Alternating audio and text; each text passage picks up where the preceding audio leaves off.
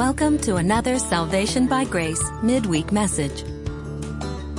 Salvation by Grace is the teaching ministry of Grace Christian Assembly, a Sovereign Grace Fellowship in Smyrna, Tennessee. Remember to visit our website at salvationbygrace.org. Now, here's our pastor and teacher, Jim McClarty.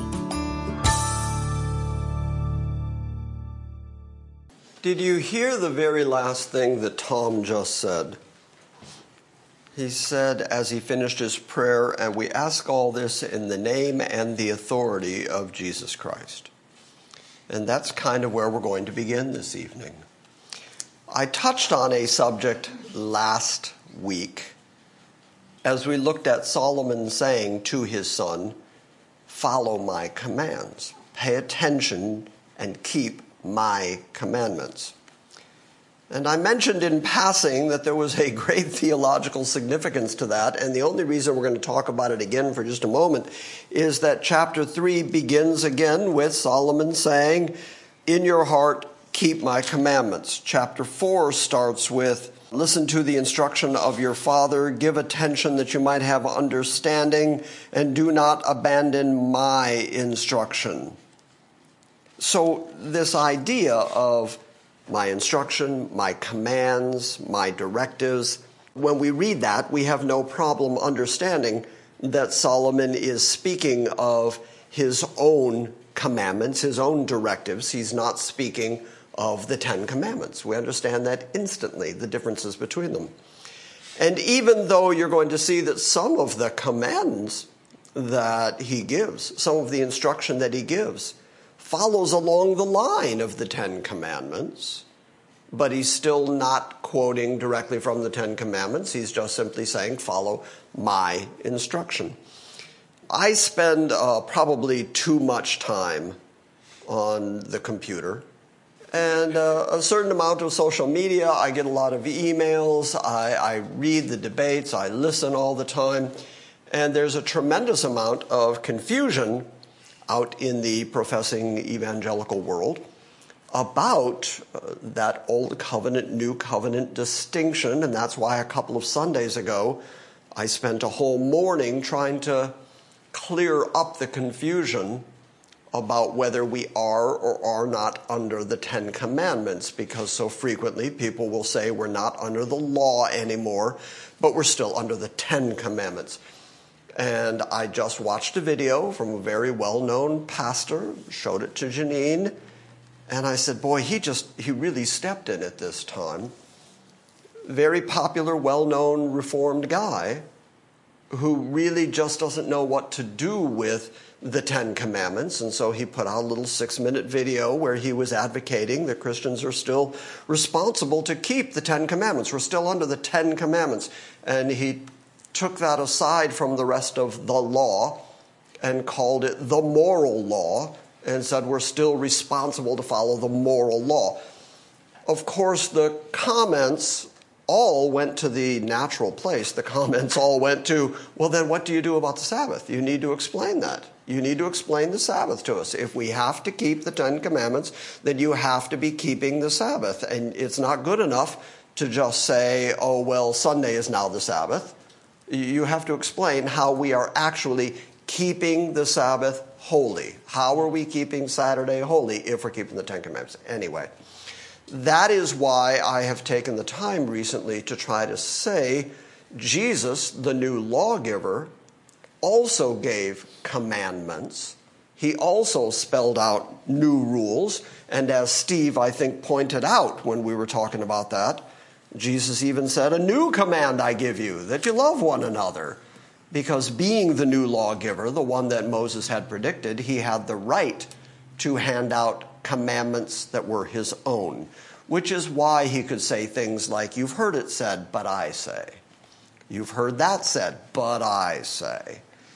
And so this idea that we're supposed to keep the 10 Commandments is very frequently shored up and apparently bolstered by people online who say, well, Jesus said, if you love me, keep my commandments. And they assume that what that means is, if you love me, keep the 10 Commandments.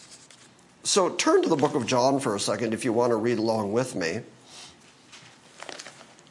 Go to John 14, and we will start reading right around verse 13, and I think it's going to be really obvious to you. The same way that it's obvious when Solomon says to his son, keep my commandments, that he's not talking about the 10 commandments, he's talking about his own commandments. It's similarly just as obvious when Jesus says it when you look at the context. If you take verse 15 out of the context and just say, well, Jesus said, if you love me, keep my commandments, then that almost sounds, if you don't understand the differentiation between my commandments and the 10 commandments, commandments of Moses, if you don't understand that, it really can sound like Jesus did say, keep the 10 commandments if you love me. But that's not what he said. Look at the context. Let's start reading at verse 12. Truly, truly, I say to you, he who believes in me. Now notice the amount of self-referential language here. Jesus speaks over and over here in the next few verses about me, I, my. Pay attention to me. Truly, truly, I say to you, he that believes in me, the works that I shall do, he shall do also. And greater works than these he shall do, because I go to the Father. And whatever you ask in my name or by my authority, that I will do, so that the Father will be glorified in the Son. So he refers to himself as the Son. And in my name, by my authority, I'm the one who's going to do it. You need to believe in me. If you ask me anything in my name, I will do it. Do you see what the center of attention is here? Mm-hmm. He's putting himself front and center of the religious universe and saying, what you think of me determines your entire eternity. That's why he said things like, I'm the way, I'm the truth, I'm the life. It was all about him. It's in that context that he says, and if you love me, you will keep my commandments. So if you just pay attention to the pronouns, if you pay attention to the I go to the Father, if you ask me anything in my name, I will do it. If you ask me anything in my name, I'm going to perform that. If you love me, then keep my commandments. It's very obvious contextually that Jesus is saying, if you love me, you'll do what I say, and what he says is different than what Moses said, because of how frequently he says, you've heard it said, and then he quotes the law, and then he says, but I say.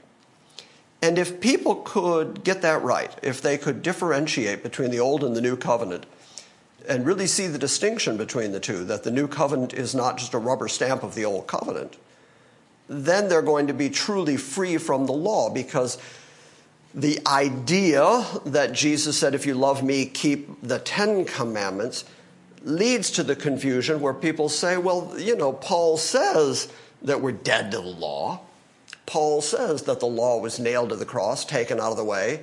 But obviously he can't really mean that. He can't mean that the law is entirely gone. We must still be under the law to some degree, because after all, Jesus said, if you love me, keep the 10 commandments. But it's not what Jesus said, and it's really important that we pay attention to the words. He said, if you love me, as opposed to any religious person prior to me, whether that's Abraham, and he said the greater than Abraham is here, whether that's Moses, he's the new lawgiver that Moses pointed to and talked about. He's the greater son of David. Whoever you're going to point to in the history of Israel and their religion, he's saying, I'm greater than all of them, and if you love me, you'll do what I say as opposed to what they said. And there is tremendous freedom and clarity and understanding of the Bible if you get that right. Once that clicks in your brain, you realize, I really am free from the law. The law has absolutely no binding on. Okay, good. Which is why Paul could say, we're not lawless, we're under the law of Christ. It's different. There's still a law. We still follow that law. It's just not the Moses law. We're free from that. And being free from the Moses law, including the Sabbath, by the way, means that we're also free from the curse that is attendant with that law. Because part of that law says that if you don't perform it perfectly, perpetually through your whole life, that God will curse you for not doing it. And so there's all kinds of theological tap dancing that people do and end up saying, well, we're not under the curse of the law, and Jesus became a curse for us, but we're still under the requirements of the law in some way. But if they're requirements, then that means you have to do them. What's the penalty if you don't do them? There's no penalty anymore. It's just all really confusing. Okay, so why don't we tithe? Because we're not under that covenant. Why don't we have to keep Sabbath? Because we're not under that covenant. Why don't we commit adultery? Well, because we're not under the covenant of the Ten Commandments, but the law of Christ in the new covenant equally says don't commit adultery. How clear is that? And so if we just follow the rules of Christ, we know that we're free from the law of Moses.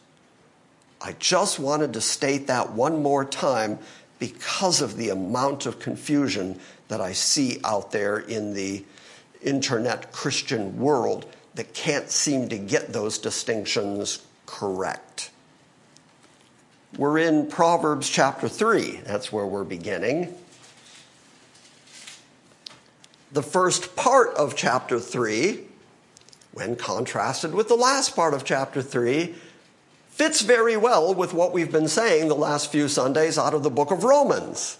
Not a surprise, because I contend that the entire book, from Genesis to Revelation, was all written by the Holy Spirit through various different authors over the course of thousands of years, but it all fits together very well because it was one author in the end. So what I mean is, in chapter 3 of Proverbs, you're going to see Solomon saying, gain wisdom. Wisdom is a valuable thing, more valuable than anything. Wisdom leads you to the fear of God.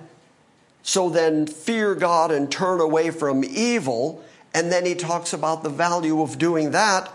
And then transitions right from wisdom and the fear of God to practical advice about how to live. And as we've said over and over and over again, the Bible deals with indicatives and imperatives. And the imperatives always follow the indicatives.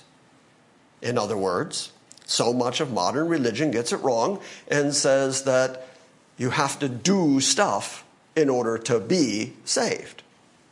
But Paul's language and the Old Testament language, the consistent Holy Spirit language is, God does save. Now that you are saved, here's some imperatives. Now go do this. Do it in response to the fact that God has chosen you, that God has saved you. And you're going to see that same thing here in the Proverbs. It's going to start out in chapter 3 with Solomon saying, gather wisdom, fear God, react to God accordingly.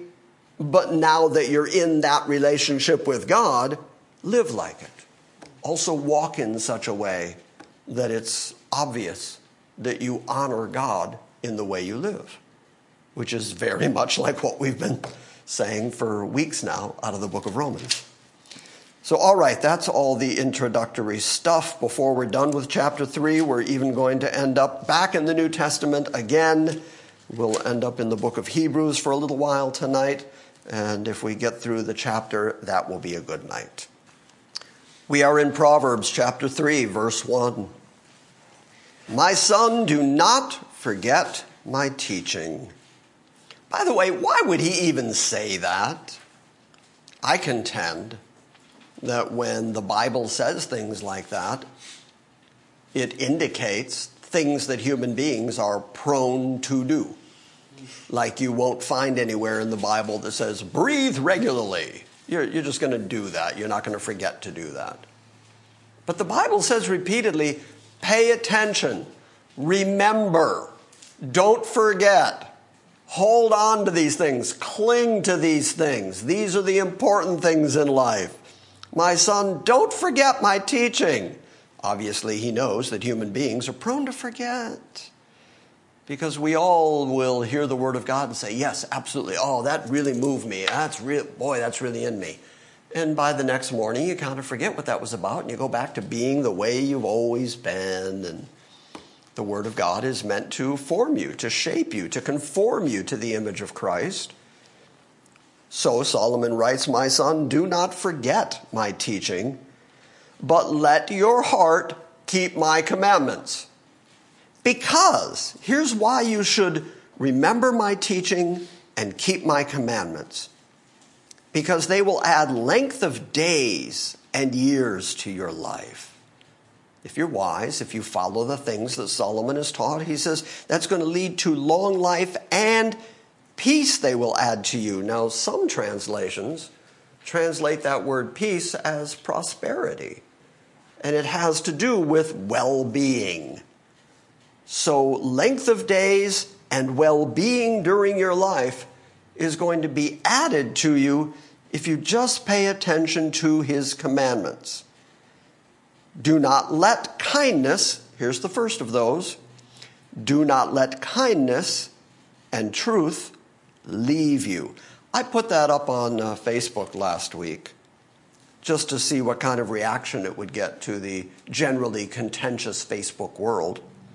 I just quoted Proverbs 3:3, do not let kindness and trust leave you. Bind them around your neck and write them on the tables of your heart. So in practical terms, in walking through this world, in dealing with other humans, what did Solomon say was foremost in the way you should deal with other people? Be kind and be truthful. Be good to people, but be honest with people. And if you're like that, if you bind those around your neck, if you write them on the tablets of your heart, verse 4 says, you will then find favor, a good reputation in the sight of God and in the sight of men. So both God and man are going to look on you favorably if you remember that in your dealings with other people, to be kind and to be honest, to be truthful with them. Which sounds very much like Jesus saying, by this will all men know that you are my disciples, by your love one for the other. That love, that sacrificial love for one another is going to exemplify itself in the fact that you're going to be kind to each other. You're going to be sacrificial toward each other, and you're certainly going to deal with each other honestly, truthfully. So you're going to find favor and good repute in the sight of God and in the sight of man if you don't let kindness and truth leave you.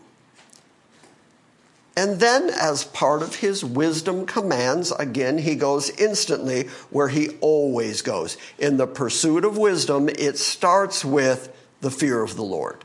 It starts with the knowledge of God. So verse 5 says, trust in the Lord with all your heart, and do not lean on your own understanding. Trust God with all your heart and don't lean on your own understanding.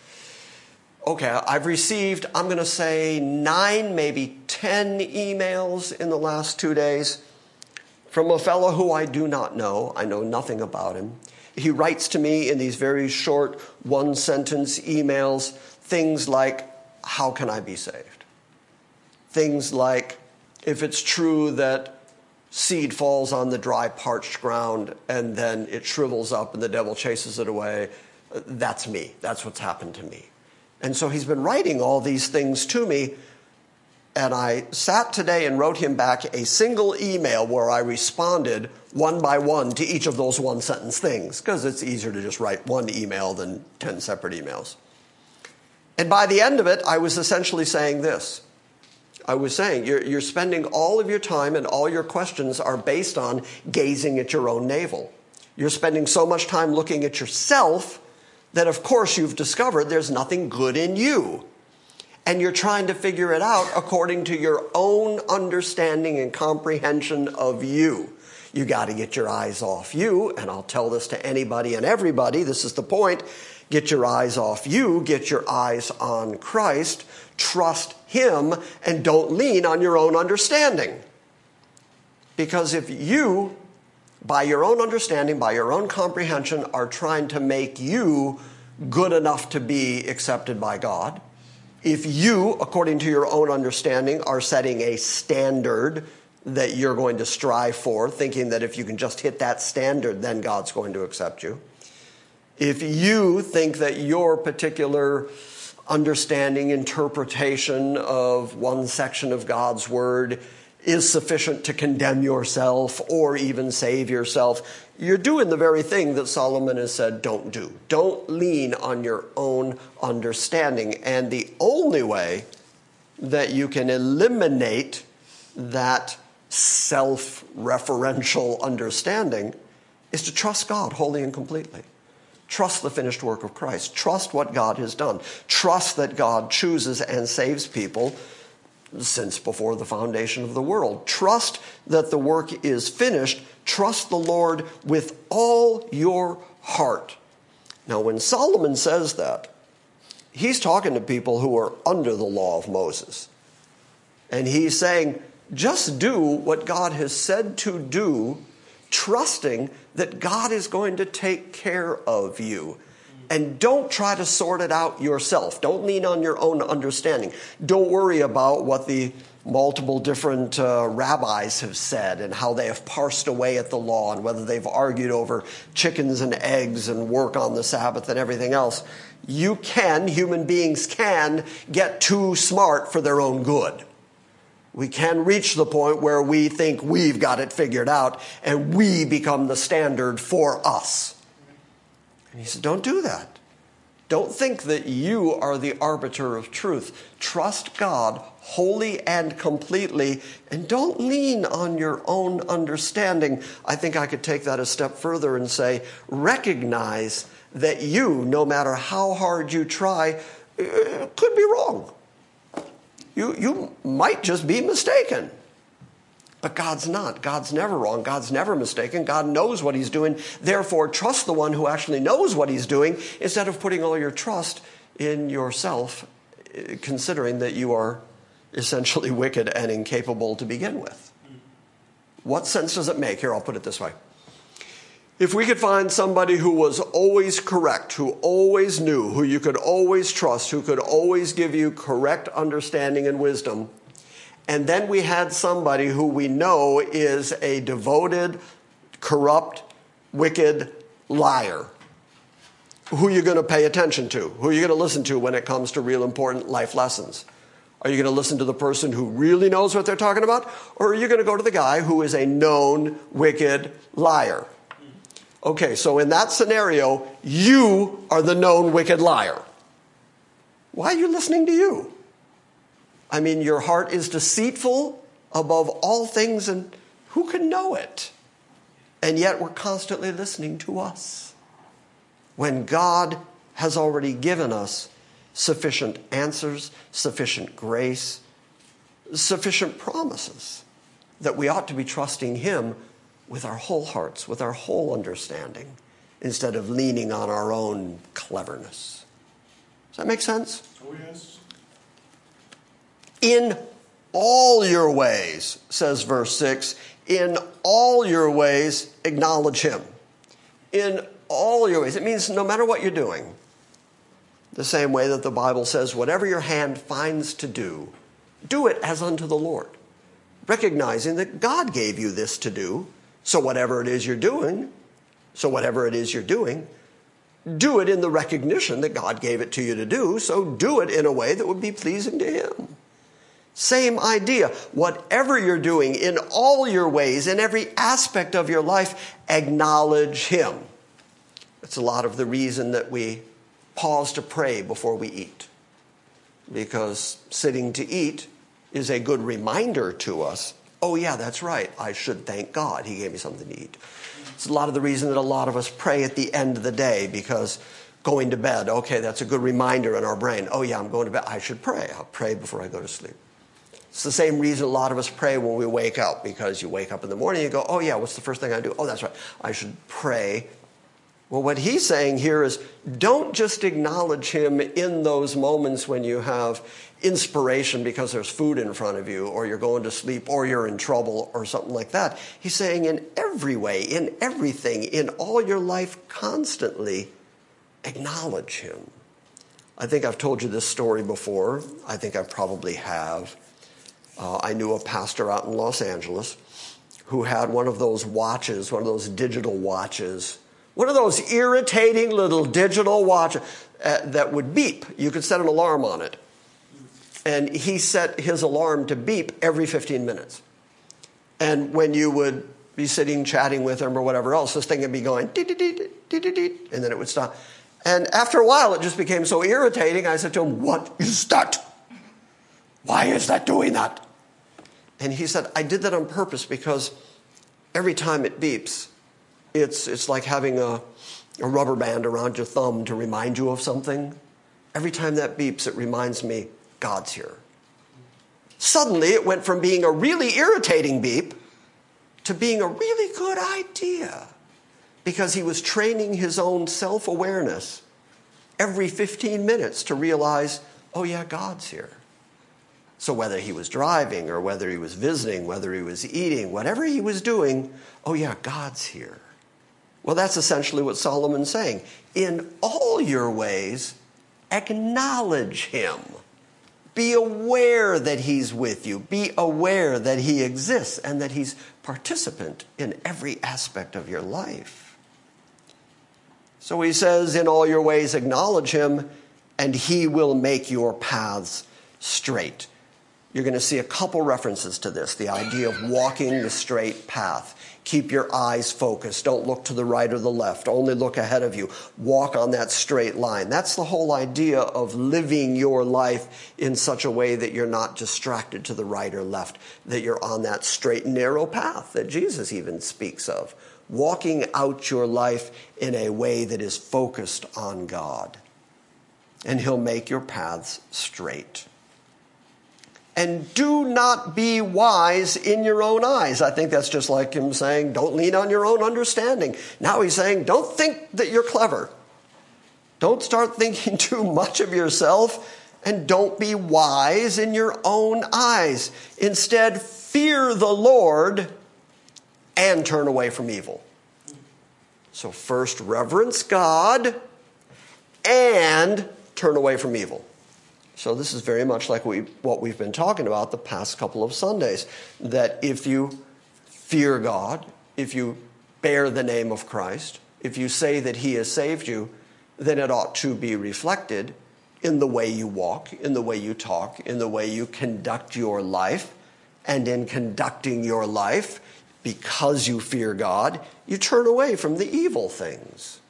Which also implies, by the way, that you know it's evil when you see it. And most of the time, you do. You know it was evil to begin with, and you made some kind of conscious choice to turn away or to entertain it, or to just mess around with it a little bit. Just dip your toe in it. Just, I'm a strong Christian. I can mess around on the edges of this. He doesn't give you that option. Solomon says, fear God, turn away from the evil. Whatever that evil thing in your life is, get rid of it. It will, verse 14, it will be healing to your body and refreshment to your bones.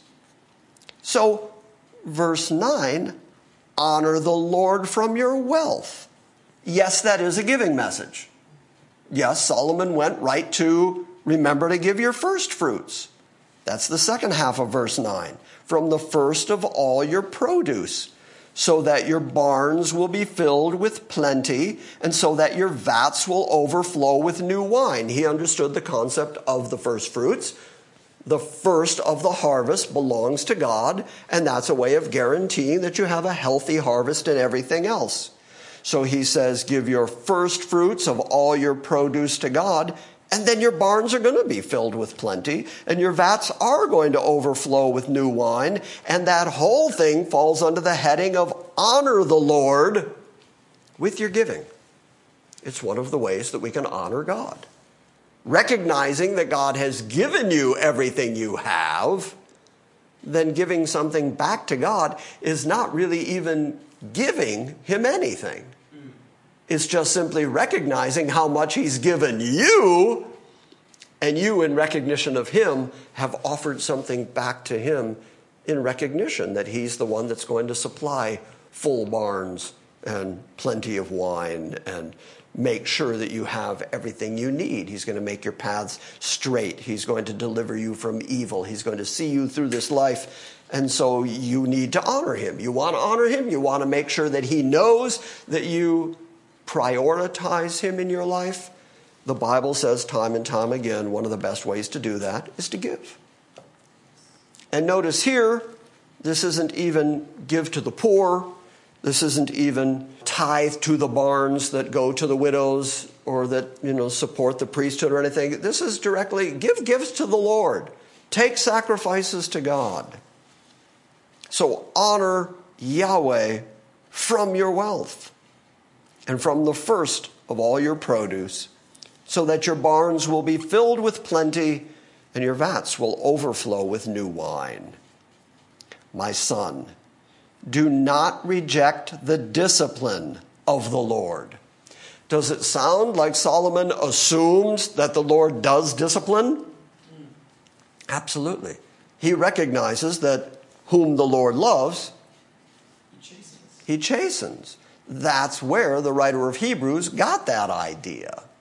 He didn't just make that up out of whole cloth. He didn't just go, oh, here's a really good theological concept. I think I'll make this up.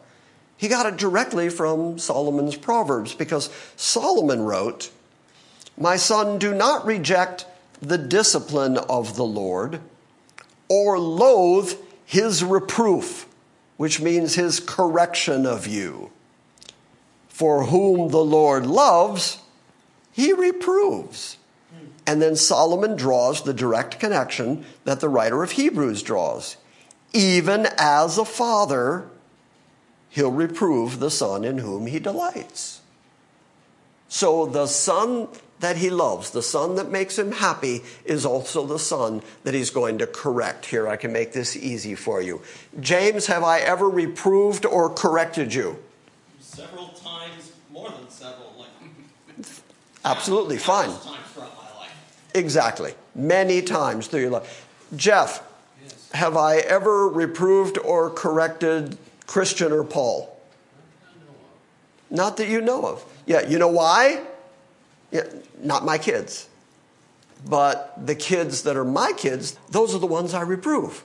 And that's the same idea here. If you are a son of God, if you are a child of God, God, because he loves you, is going to correct you, is going to reprove you, is going to put you on the right path because he delights in you. Or, well, I'll put it this way. Jeff, if Christian or Paul act up, do I get concerned? No, not really. No. Because I figure you got it. You'll handle it. And if you don't, Jen will. And so I don't worry about it. If my son acts up, to this very day, son, will I reprove you? Yes. Yeah, and I do that because I love you, I delight in you, and that's why I don't want to see you be anything less than everything you should be. Right? Yes.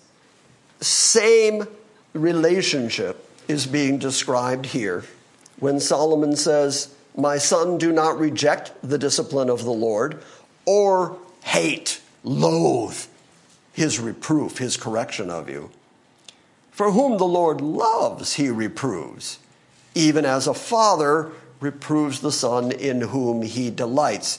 Turn over to Hebrews 12 for a minute. Let's see Hebrews 12, because I actually do think that Hebrews 12 is the New Testament commentary on that idea, because the writer of Hebrews does expand on it a little bit.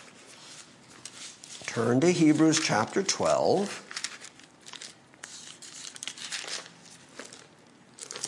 And we'll start right around verse 6. Actually, we'll start at verse 4 only because I like the verse. Verse 4 of Hebrews 12 says, you have not yet resisted to the point of shedding blood in your striving against sin. And you have forgotten the exhortation which is addressed to you as sons. And now he quotes from the Proverbs, my son, do not regard lightly the discipline of the Lord, nor faint when you are reproved by him.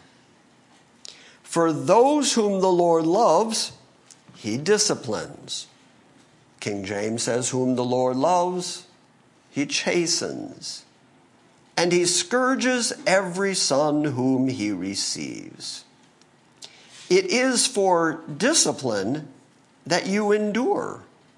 God deals with you as sons. For what son is there whom his father does not discipline? That's Christian and Paul being disciplined by Jeff because he's their father and he loves them. That's why James is disciplined by me. I'm his father and I love him.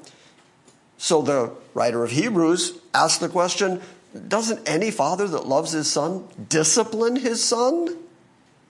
But if you are without discipline, he says in verse 8, of which all are partakers, the discipline of God, all the children of God, all the sons of God, all participate in the discipline of God. But if you've never been under that discipline from God, then you're illegitimate children and not sons. King James says you're bastards. Which as a young Lutheran boy, I shouldn't tell you this, was just very exciting to find out. It's right there in the Bible. Okay, so if you're without discipline, apparently discipline from God, of which all become partakers, all those whom God loves, he disciplines. Well, if you've never been disciplined, you're an illegitimate child, and you're not the sons of God. Furthermore, we had earthly fathers who disciplined us. Can I get a witness? Amen. Yeah. I certainly did. And we ended up respecting them. Son, Yeah? you have any respect for me? Yeah, that's what I thought. Yes, I do. Yeah, I'm very proud to say that 31 years later, on a Wednesday night, my son who owns a car and could be anywhere doing anything is sitting here listening to his father teach the Bible. That's an exceptionally good thing. And he has respect for me despite the fact, or maybe because of the fact, that I did discipline him. I was a disciplinarian. But I was convinced that the discipline would pay off long term and that he would walk in a way that was appropriate for our household. Same deal, same relationship. God disciplines all those children that are his children so that they will walk in a way that is appropriate for the profession that they make. And if you have not undergone that kind of discipline, you don't belong to God. If you belong to God, he will discipline you because he loves you. Furthermore, we all had earthly fathers to discipline us, and we respected them. So shall we not much rather be subject to the Father, to God, to the Father of spirits, and live? If we subjected ourselves to our earthly fathers and their discipline, shouldn't we much more subject ourselves to the discipline of God, who is the Father of spirits, and live eternally? Because they, our earthly fathers, they disciplined us for a short time as seemed best to them. I think my son would argue about that short time thing. But they disciplined us for a short time as seemed best to them. But he, God, disciplines us for our own good. The contrast there is our earthly fathers disciplined us for their good, according to what they preferred. I wanted peace in my house, and you're not doing that. And so I would discipline it out of them. Don't be like that. Don't do like that, because that's what I preferred. But he's saying where God is concerned, he disciplines us for our own good, so that we are going to be conformed into the people that he wants us to be. He disciplines us for our own good, so that we might share in his holiness. That's the point of the discipline of God, is to separate us from the world. And here again, philosophically, that concept of or even theologically, that concept of God disciplining us to increase our holiness implies that God doesn't want us to be like the rest of the world, who he does not discipline, who he does not drive toward holiness, who he did not give the Holy Spirit. But those of us who do have the Holy Spirit, who do have the discipline, are being disciplined by God for our own good because he is increasing our holiness and changing the way we walk and talk and behave as we serve out our earthly lives. It's the same thing over and over again, whether we're talking about it on Sunday mornings out of the book of Romans, whether we're going to talk about it out of the book of Proverbs, whether we're looking at it here out of the book of Hebrews. It's always, if you belong to God, act like it. Act like it. They disciplined us for a short time as seemed best to them, but he disciplines us for our own good that we may share in his holiness. Now, all discipline for the moment is no fun. All discipline for the moment seems not to be joyful, but sorrowful. And yet, to those who have been trained by that discipline, afterwards, it yields the peaceful fruit of righteousness. Okay, back to Proverbs. So there is a very genuine benefit to undergoing the discipline of God. The discipline of God increases your holiness, and the end result of it is peaceful fruit. That peaceful fruit between you and God of righteousness. And that's the whole purpose for which God disciplines us. And the writer of Hebrews, that was his commentary on what Solomon said very briefly. When Solomon said, "My son, do not reject the discipline of the Lord or loathe his reproof, for whom the Lord loves, he reproves, even as a father reproves a son in whom he delights." That takes us to verse 13. How blessed is the man who finds wisdom, and the man who gains understanding. These are two different things. Wisdom and understanding. It's one thing to have the accumulation of knowledge. It's another thing to have the wisdom to know what to do with that knowledge. It's another thing to really have comprehension of the information that you've brought in.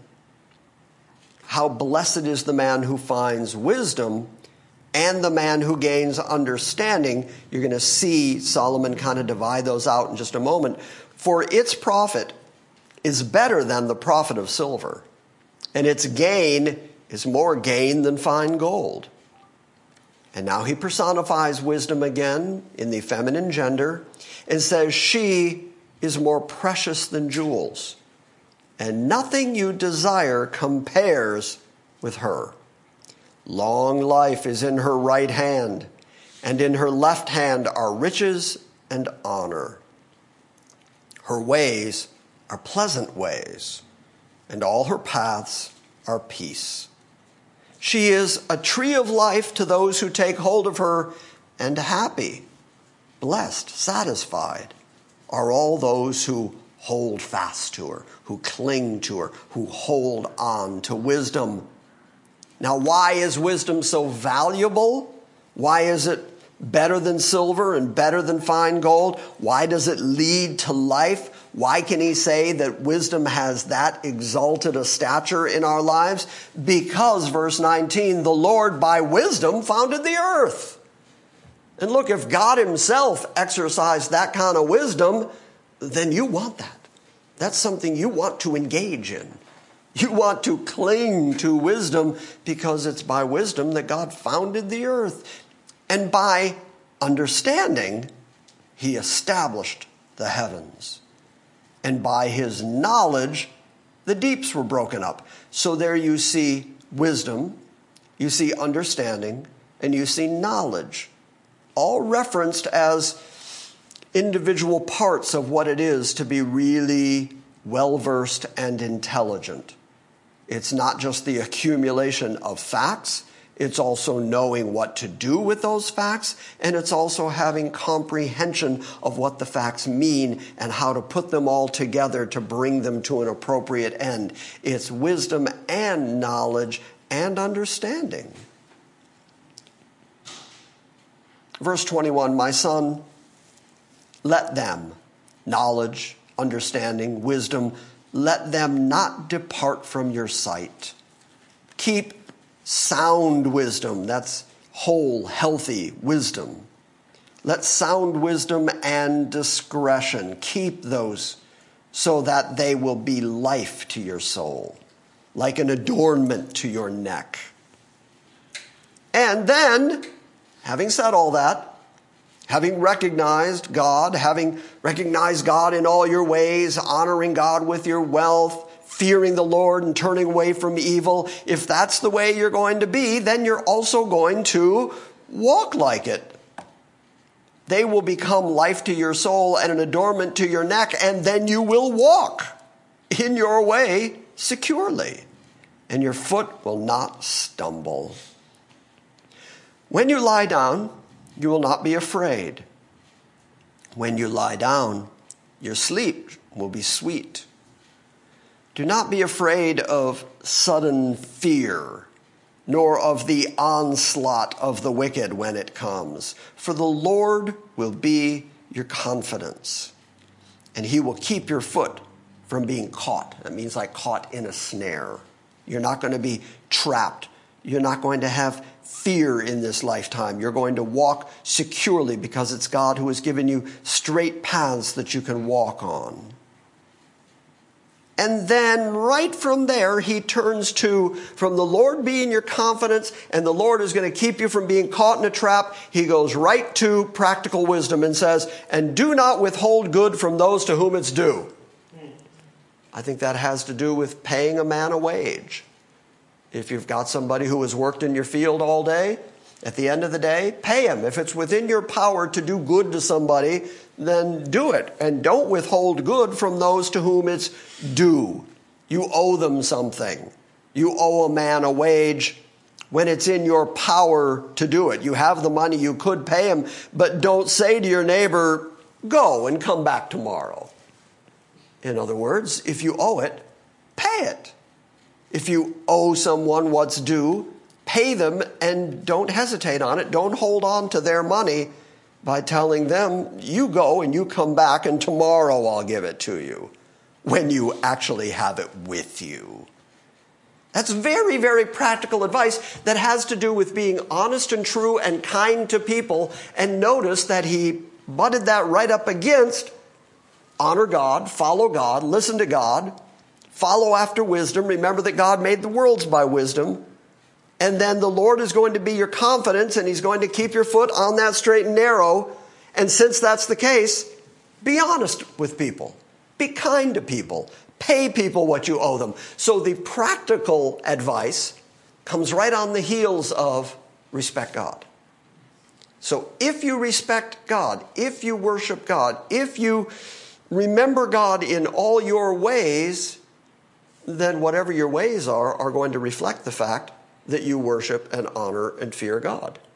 And he brought it down to the most practical of things, which is if you hire somebody, pay them. If you have the money in your pocket, don't tell them, go away and come back tomorrow and I'll pay you. Instead, if you have the power to pay them today, pay them today. That's how you be fair. That's how you be honest. That's how you be right with people. So fear of the Lord leads to proper living with other people.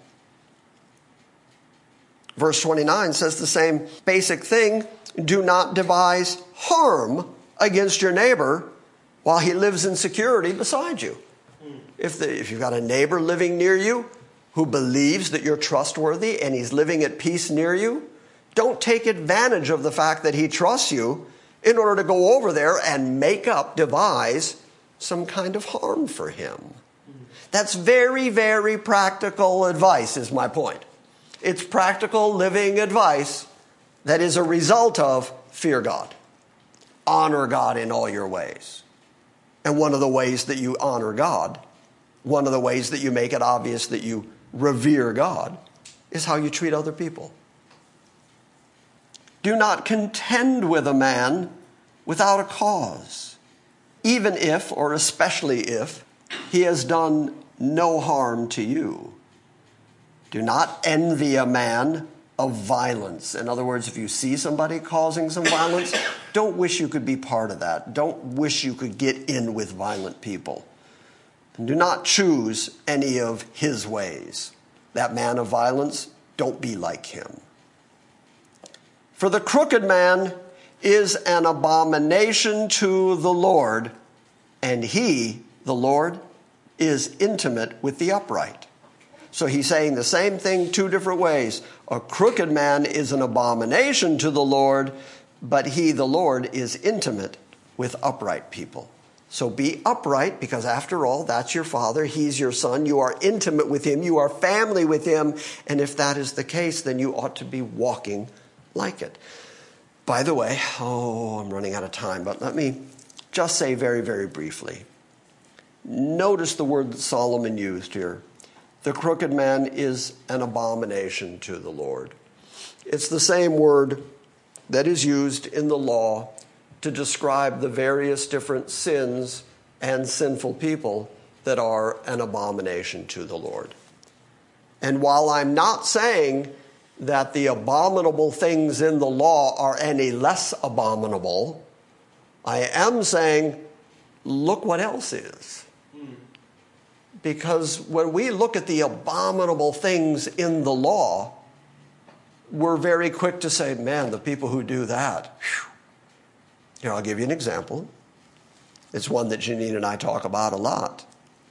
The law says that homosexuality is an abomination before God. I agree. Homosexuality, abomination before God.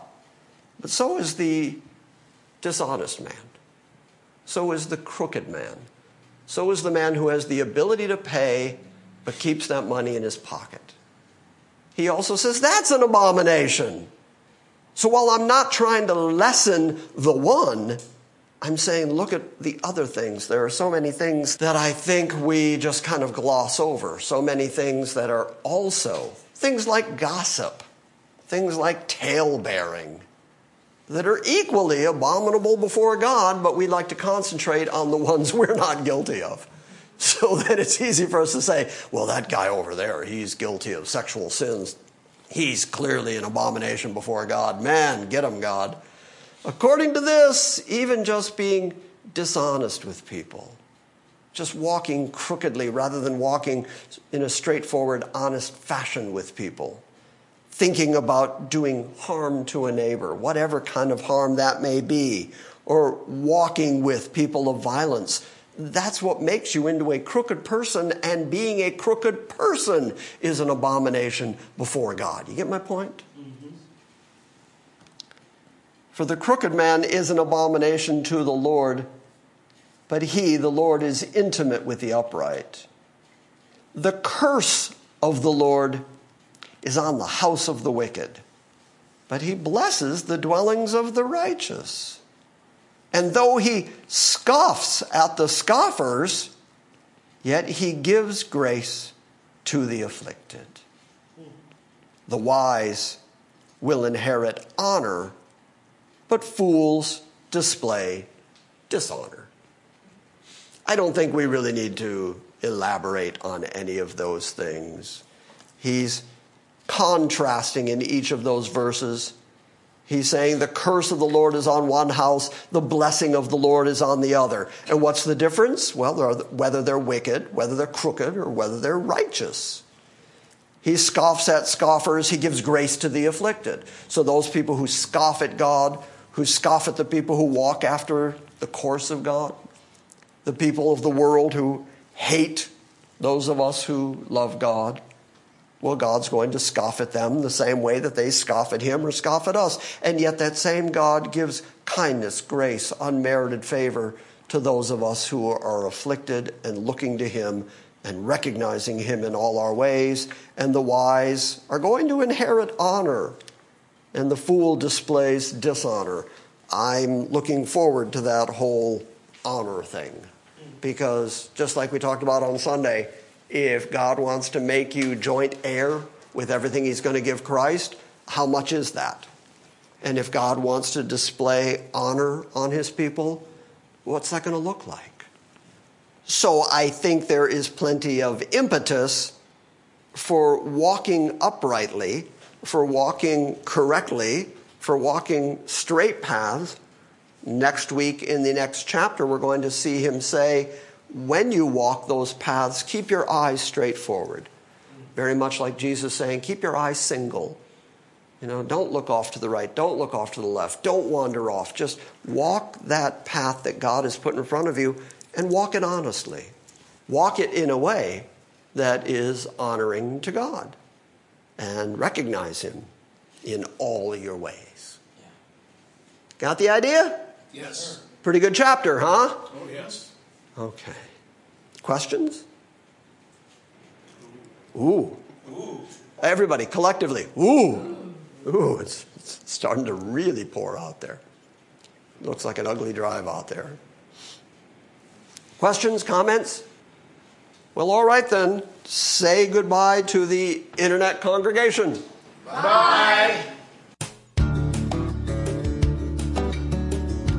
Thank you for listening to this week's Salvation by Grace message. We welcome your feedback and encourage you to visit our website at salvationbygrace.org. And we invite you to join us next time when we gather around the Word and study the sovereign grace of God.